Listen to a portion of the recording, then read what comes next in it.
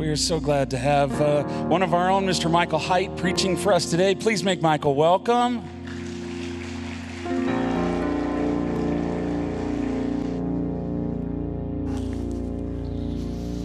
Thank you, brother.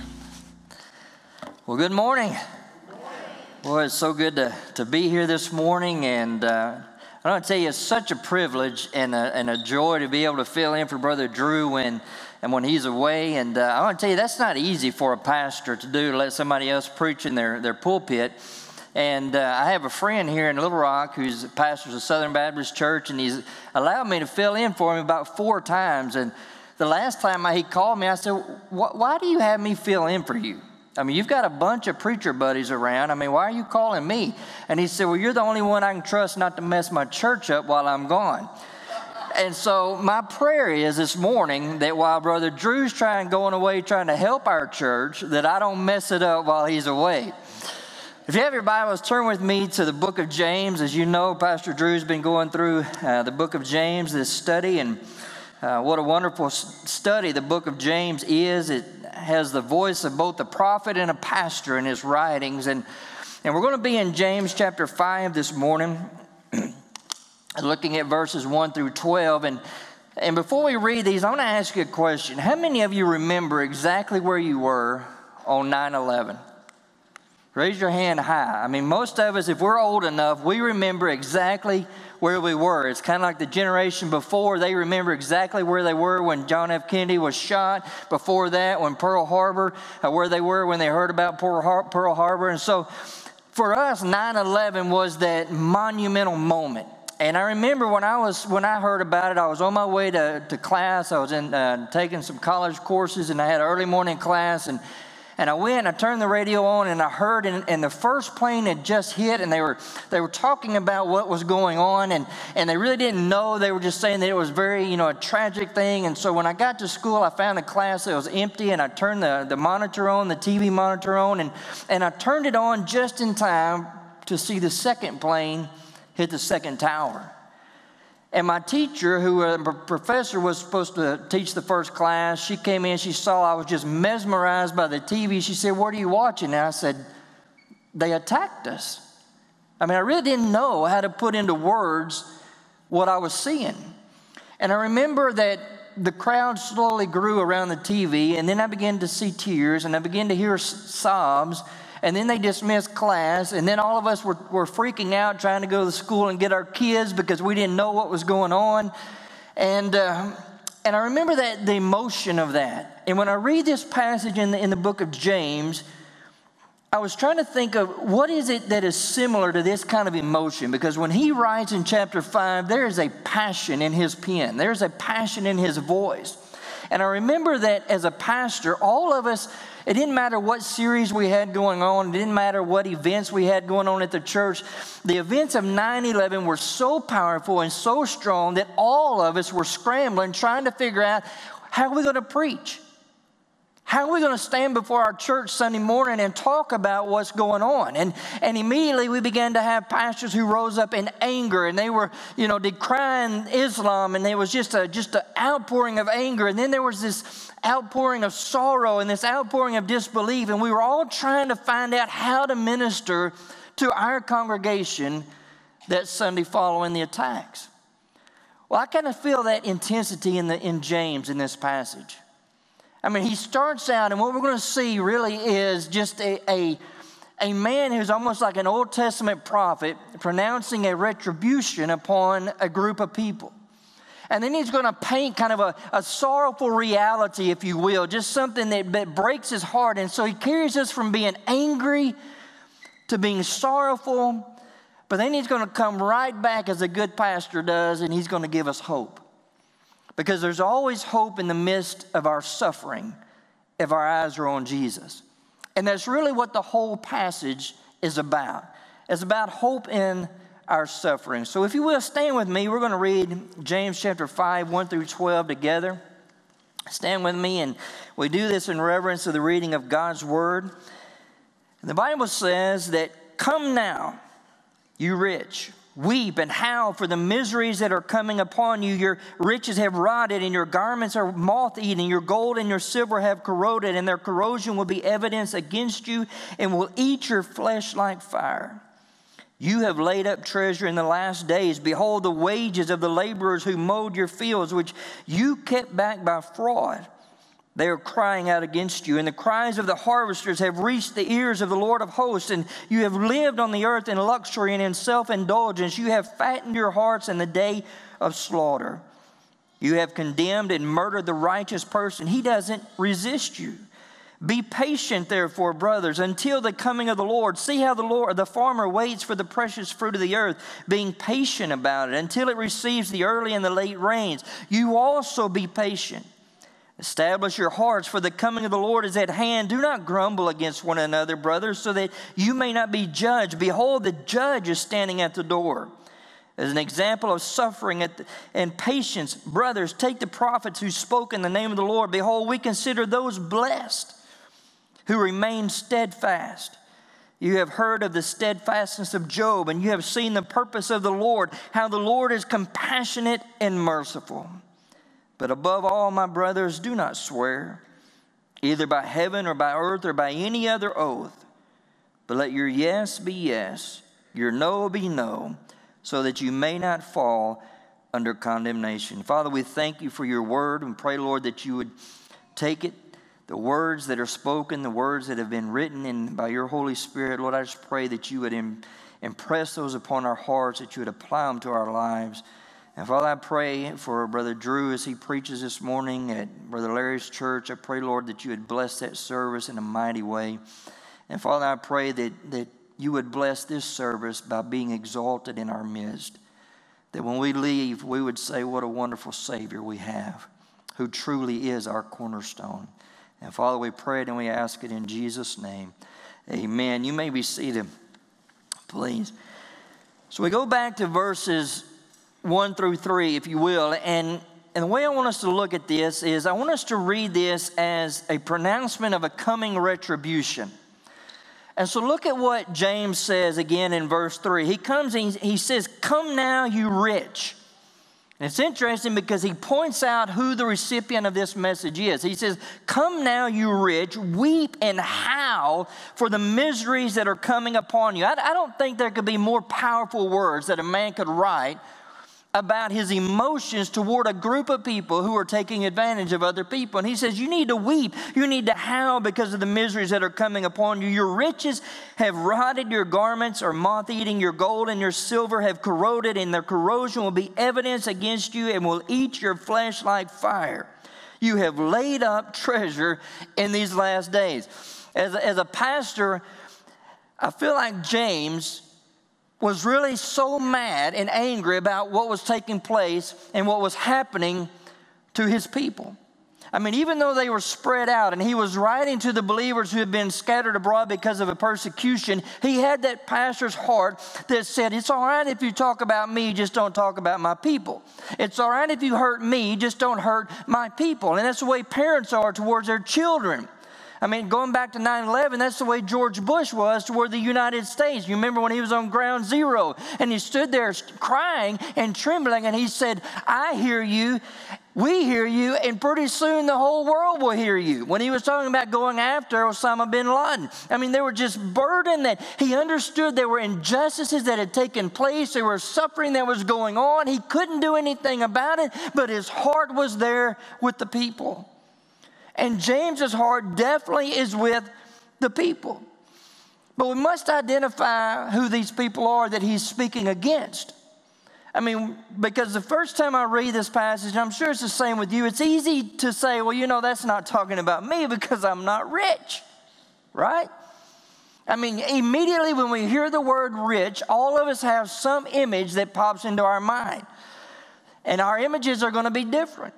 But none of those images include us. It doesn't matter how much money we have, we're not going to call ourselves rich. There's too many bills to pay. So when we look at these people who are rich, it's not the quantity of their possessions that James is measuring.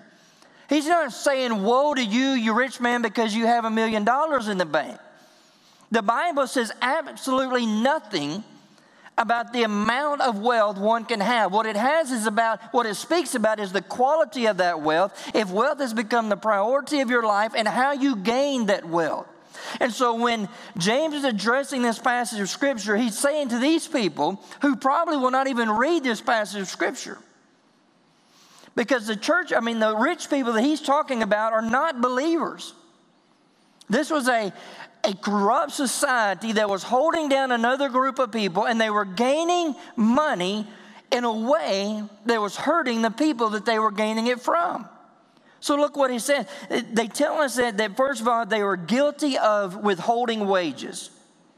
So when he talks about the rich here, he's not just talking about the people who have a lot of land, a lot of money, a lot of possessions. He's talking about those who gain their wealth at the expense of others. Now, this was an agrarian society, and the way people earned their living was through day wages. They would go out and they would work for a farmer. They would go out and earn livings for a day. But then there were some corrupt farmers, there were some corrupt landowners who refused to pay what these people were owed. And this was literally their livelihood. They were not working to build up their savings. They were working to put food on the table. And so you had one class of people who was holding down another class of people by refusing to pay them for the work that they had done. And then we see that they were guilty of their self-indulgence at the expense of others. I mean, James is very clear that they had gold, they had silver, they had garments, they had riches. All these things were at the expense of somebody else. The Bible never condemns good things, but it does condemn them if they are at the expense of somebody else. We are not entitled to hurt somebody on our way to happiness. And so then the Bible tells us that they're guilty of abusing those that were less fortunate. James sees this situation. He sees this going on. He understands how his people are suffering, that the followers of Christ are suffering, and his anger has welled up within him, and he's shouting out like an Old Testament prophet, you need to be aware, because these things that you're doing are going to come back to bite you in the end.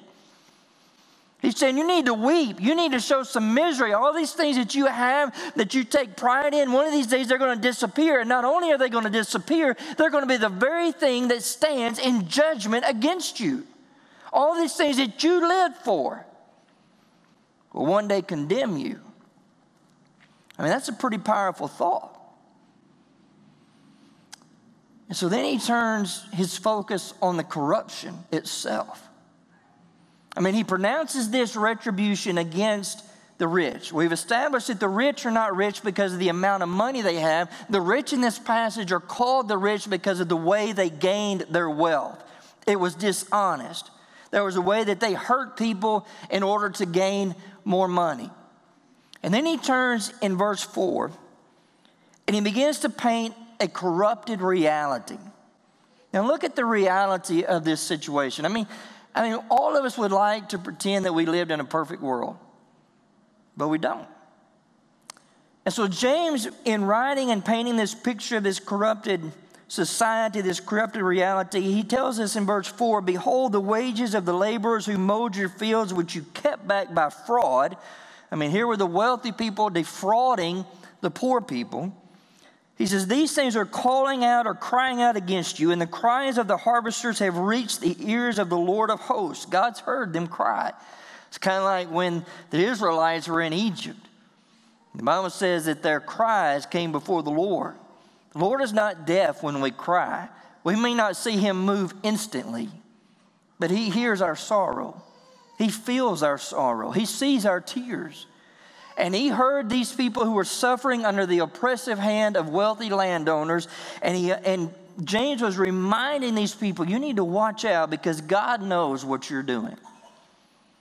It may be okay in the eyes of the world, but it's not okay in the eyes of God. And God knows what you're doing. And these people who are crying out because of what you're doing against them, their cries are coming up before God Almighty.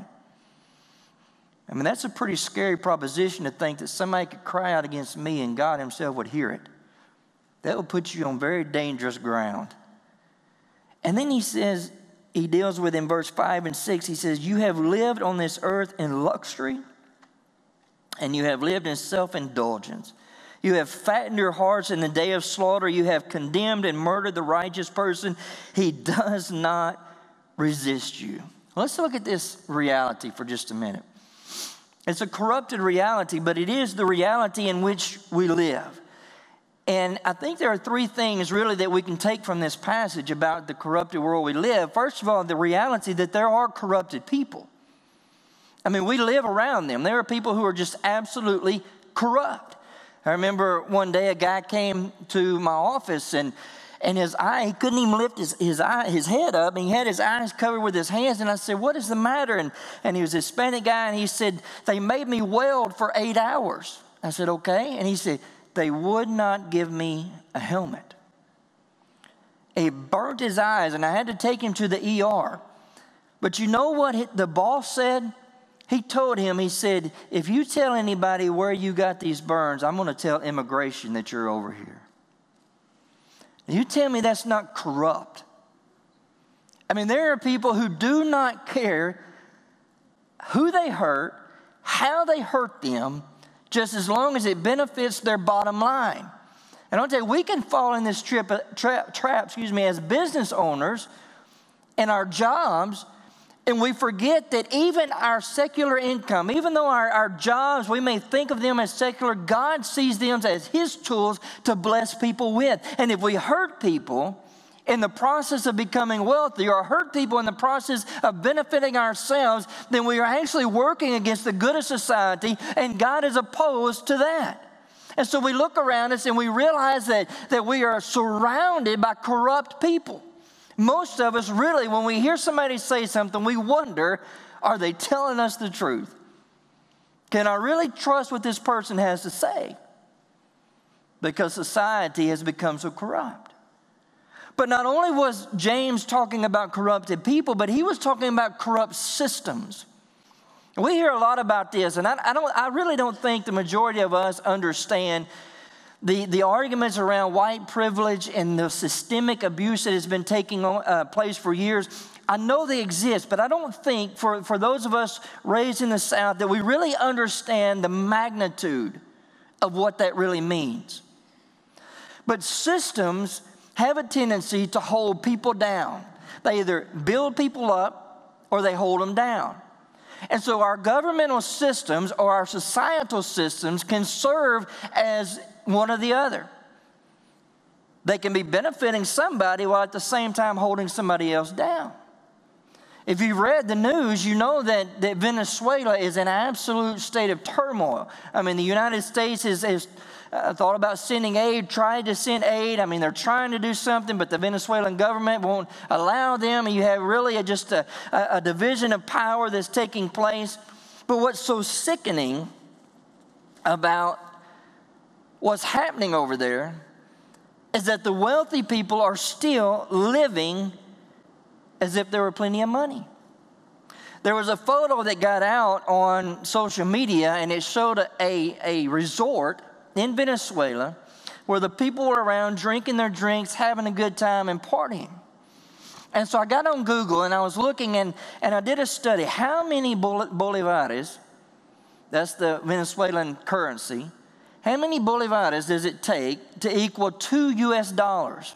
And I kid you not, the stack of money, the stack of bills that it took to equal $2 was wider than this table, this pedestal, at least about that wide and that tall. You can look for yourself. They have photo images of dollar bills, what it equals is versus bolivares. They have an inflation rate that is over 1,000%. But look what Forbes magazine said. He said it's not really the rich who suffer.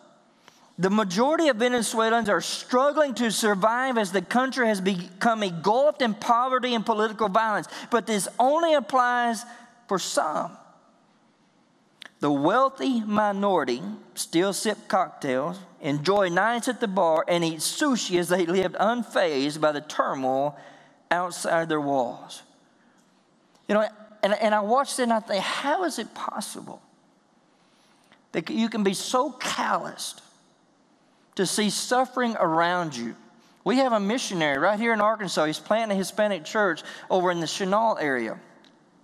And his mother passed away in Venezuela. And one of the reasons she passed away was because of the complications of not being able to get adequate nourishment and adequate medicine.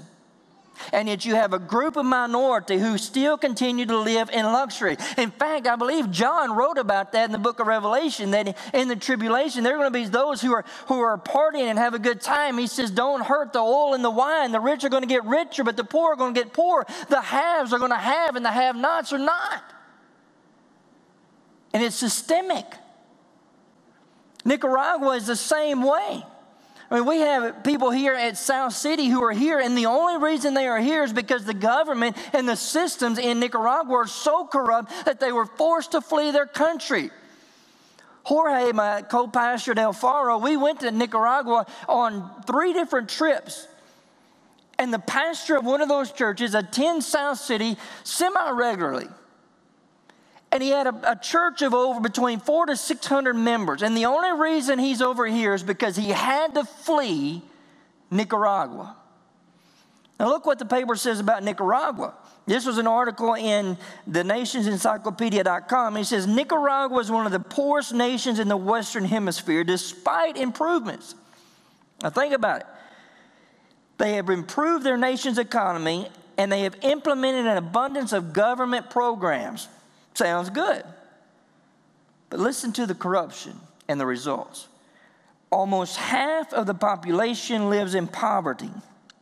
These factors have only reduced poverty in the nation from 50% of the population who lives in poverty to 48%. So with all these so-called government programs, they brought the poverty level down a whole 2 percentage points. And then he goes on, he says, or about 2.3 million people since 1995. So you're talking about 14 years. And it says the nation's official poverty line is $350 per year. $350 a year. But of the nation's poor, 17% live below that, earning less than $185 a year. But what is so mind-boggling is when you go to Central America, you go to Latin America, you'll still find modern malls that are full of people. You still find American restaurants and chains serving the same price steaks, serving the same priced hamburgers. But while over 50% of their country lives in abject poverty. I want to tell you, that's the reality of the world that we live in. I mean, you think about the union, why the unions arose in their time. They arose because of the abuse of the wealthy business owner, the way they were abusing the working class. Think of child labor laws. They were brought into existence because they were corrupt businessmen and women who wanted to abuse the system for their own good. And the earlier you can get a child into labor, the better shot you have of keeping him into labor. If they do not have an education, if they don't have a system that benefits them, if they don't have some way of rising above poverty, it becomes generational. And one generation after another, after another, after another, and then they get bogged down in that trap. And people who don't live in it are wondering, why don't they get out of that? Because they've been victimized by a reality that is corrupt. Now, that's not an excuse. It's just the reality. James saw this happening to the believers. If you remember, the believers were the minority, or still the minority, but we were not a very well-liked people in the first century. Facing persecution, facing ridicule. And James looked and he said, these people who are doing this to you, shame on them. Shame on them. They are corrupt people, they have corrupt systems, and they even corrupt the government. I read an article the other day that said, I'm not going to say which country it was, but it was one particular country that 38% of their income comes from illegal drug sales. Now think about that for a minute. If you have a government that's running off of 40% from illegal money, are you going to shut the cartels down? You're not going to shut your funding down because that's how you're filling your pockets. And so the sad reality is we need to open our eyes and realize there is some corruption around us. That it affects races of people, it affects nationalities of people, it affects religions. I mean, we're not all just victims of everybody. I think we live in a victim society. Everybody wants to be a victim. It's not what I'm saying. I'm saying that James is writing to a reality that sometimes we do become victims of other people who are taking advantage of us. Now, what's interesting is that, and we'll read the passage here in just a minute, is that James takes it from not just money. When he brings in Job and he brings in the prophet, he really allows us to look at suffering on a larger scale. Because Job faced the loss of family, the loss of wealth, the loss of livestock. I mean, he faced really even the loss of his health before the Lord restored it all. You take the Old Testament prophets, none of them really enjoyed wealth. They preached for the Lord, they spoke for the Lord, but they endured beatings and mockings and trial and scourgings. And so we can take suffering and we can broaden it from just financial. All right, let's make the application that all of us are suffering from something in this building. I mean, if we were to take a survey of all that's going on in our hearts and our minds this morning, we would find out that some of us are used to plumbing the depths of depression, and every time we feel like we're about to crawl out of that hole, here comes the black cloud again. And some of you know exactly what the black cloud means. Some of us in here are used to living and struggling with the pain of addiction, and we know the pain it's causing us, and we know the pain that it's causing those around us. We feel the crippling fear of failure, the fear that we're not going to live up, the fear that something's going to go wrong, the fear that we're going to lose it all, and this fear kind of cripples us. There's some of us who live under the weight of anxiety and sorrow and worry. There's some of us in here who are living through the blows and the setbacks of broken relationships. And nobody around us, we feel like, knows what we're feeling. And about the time we think things are going good again, boom, Satan comes back and we hit rock bottom again. Some of us in here may feel the stigma of being in an abusive situation, and all your friends around you are saying, why don't you just leave that relationship? And they don't understand the grip that it has on your life.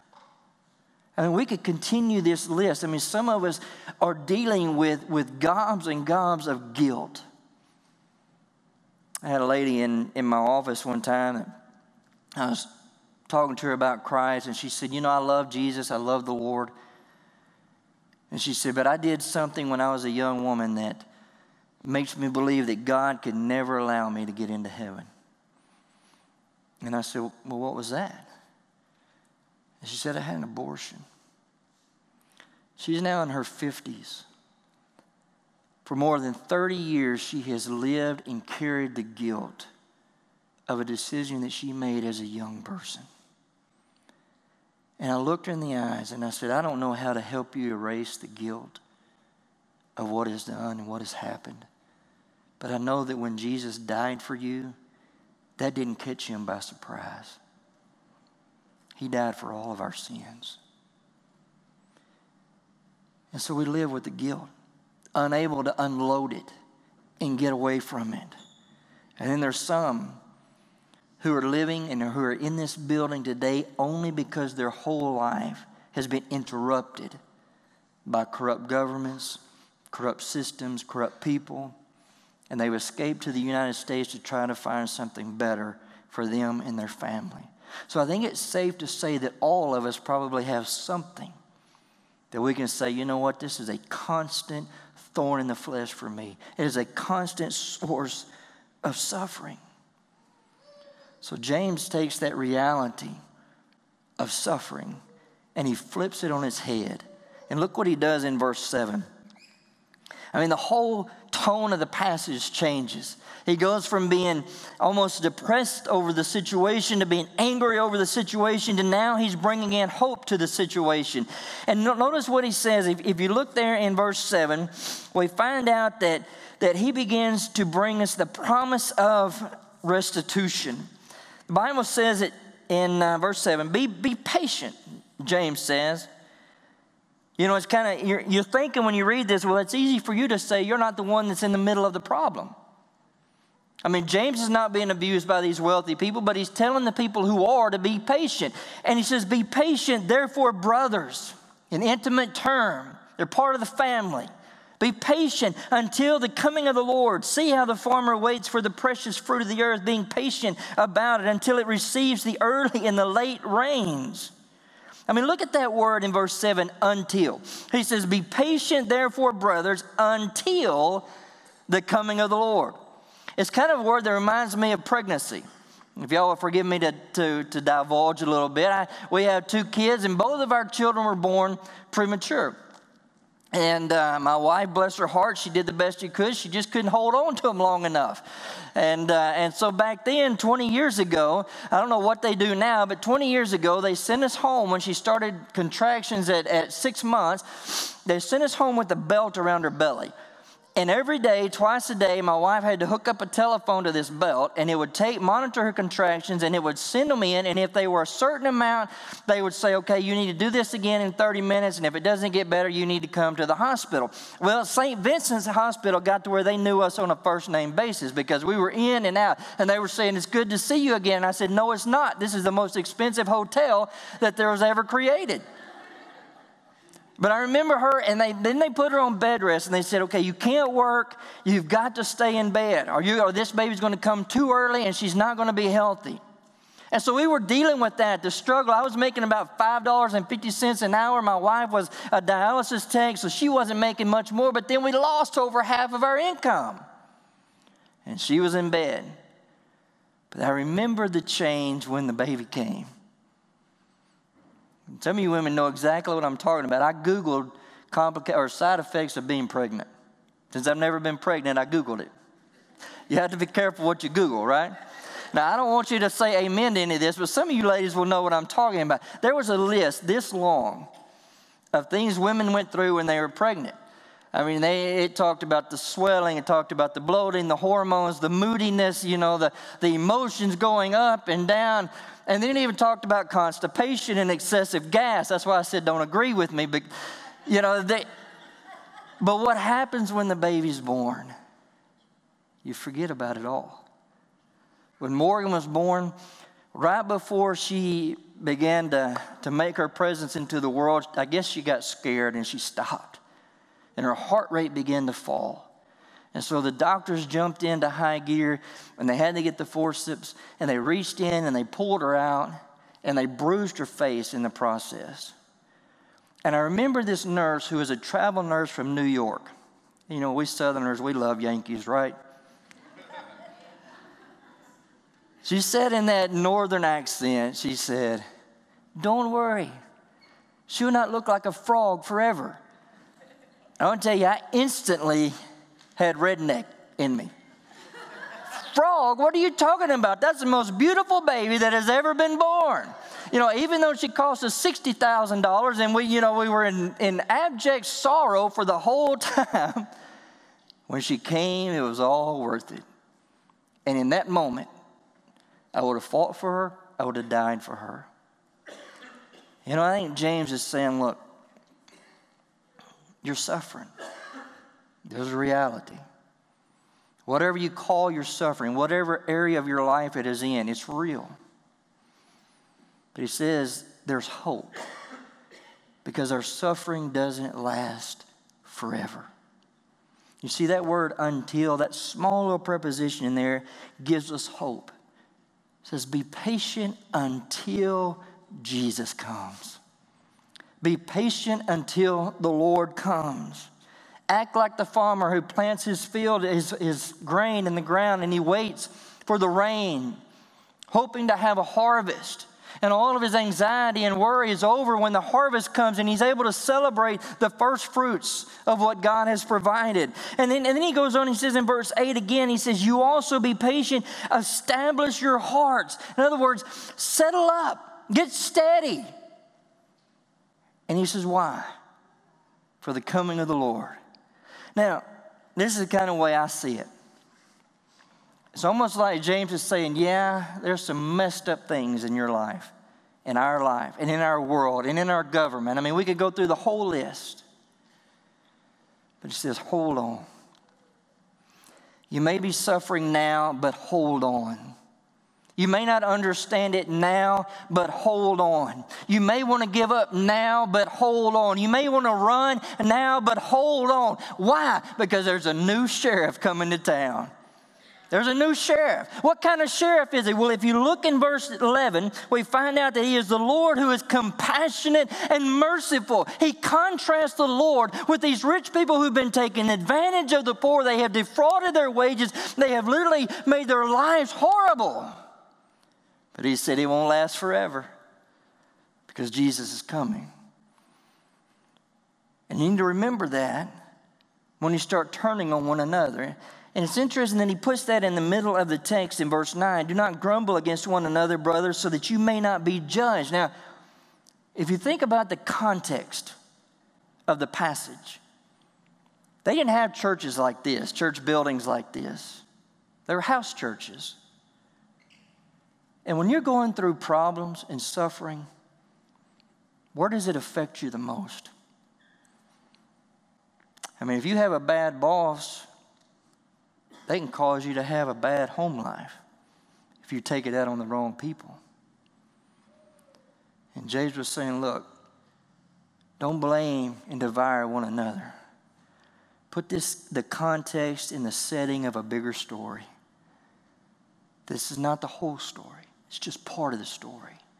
And one day the judge is going to come, and when he comes, he is going to be compassionate, and he is merciful, and he's going to judge those who have judged and oppressed others, and he's going to put an end to the suffering, and he's going to cheer up the depressed, and he's going to calm down the anxious. He's going to give hope to the hopeless. He's going to give all these things that we have longed for in our life. When Jesus comes, he brings them with him.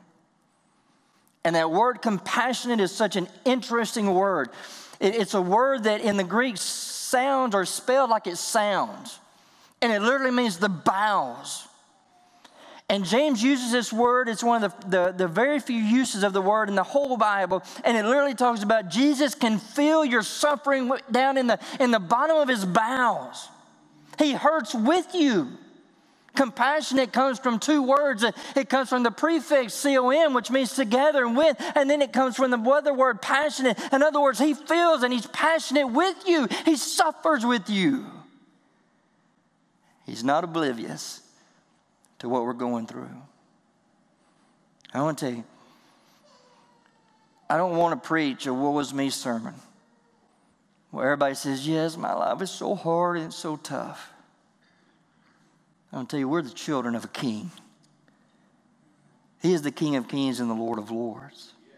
We serve a sovereign God who at any moment can end any suffering that he wanted to end. We endure because there is a greater hope coming. We endure because this government is not going to be the government that rules the world. Jesus' government is going to be the government that rules the world. We endure because the hope that we have in him carries us through all the disappointments of others who have let us down. We know that Jesus won't let us down. We know that God loves us. Why? Because he sent his only begotten son to die on Calvary's cross in our place. He didn't have to do that. He could have allowed us to go on living thinking we were doing the best we can and then die and go to hell. But he said, I love you so much that I'm going to send my son to die in your place. And the Bible says that it pleased God to bruise him.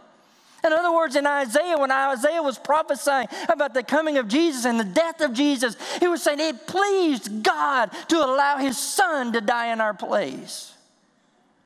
So rather than blame God for our suffering, I think we need to run to him with it, embrace him in spite of it, and thank him that he's going to put an end to it one of these days.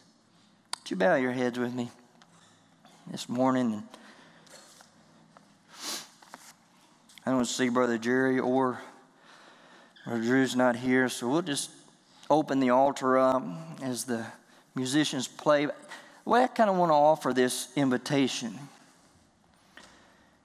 Is I want us just to take everything that we're dealing with Some of us are dealing with health issues, loved one with health issues, mental issues. I mean, the list could go on and on and on. And I want you to put that in the context of the coming King. You see, if our problems become bigger than our God, we really do have problems. But as long as we can take our problems and our suffering and we can put them in their place and to say, my God is bigger than these problems and these suffering. If He wants me to go through them, I'll go through them, but He'll give me the strength to do that. If He chooses not to remove this trial, He'll give me the grace to endure it. But He's always going to be bigger than no matter what comes at His children. You see, He's the Father that is ready to defend His children. He is the Father who is ready to fight for His children. He is the Father who loves His children. And there is no one greater than our Father. No enemy, Satan himself, the demons that seem to make us so scared, none of these can come against our Father. And when He sent His Son to die on the cross, Satan thought he had won. He thought he had the victory. But God said, watch this. Not even death is more powerful than me. So in life and death, we have hope. But we've got to fix our eyes on Jesus. Get them off of our circumstances. Don't pretend they don't exist. But be realistic in saying, yeah, this hurts. We deal with it. We move on because God is bigger than this. Anybody who has walked with the Lord for any length of time, I'm sure would admit immediately the only reason they're still walking with the Lord is because God's grace has been sufficient. Satan will do anything he can to destroy you, destroy this church, destroy your family. But we serve a God who is much bigger than our enemy. Father, we love you. We embrace you. Not because we have any right, but because you ask us to. And Lord, this morning we just want to say thank you. Thank you that our suffering is not bigger than you are. Our doubts, our fears, our angers, our bitterness, none of that is bigger than you are, Lord. Your love overcomes that. So Lord, this morning I pray for my brothers and sisters in here who may be struggling with their faith. The entire book of James, Father, you know it deals with the temptations and trials of our faith, and some are really going through it right now. And we don't want to be cavalier. We don't want to pretend like that didn't exist. But Lord, we want to place our faith in you because you are bigger than those issues. Father, we love you. We love worshiping you together as a family. And we feel so privileged to be here this morning. And I pray it and I ask it in Jesus' name. Amen. As they sing, or maybe you just need to come to the altar or pray right where you're at. But I don't want you to leave here until you have placed Jesus high in your mind's eye, saying, Jesus, you are worthy. You are bigger than whatever I'm facing, and I'm going to trust you with whatever I'm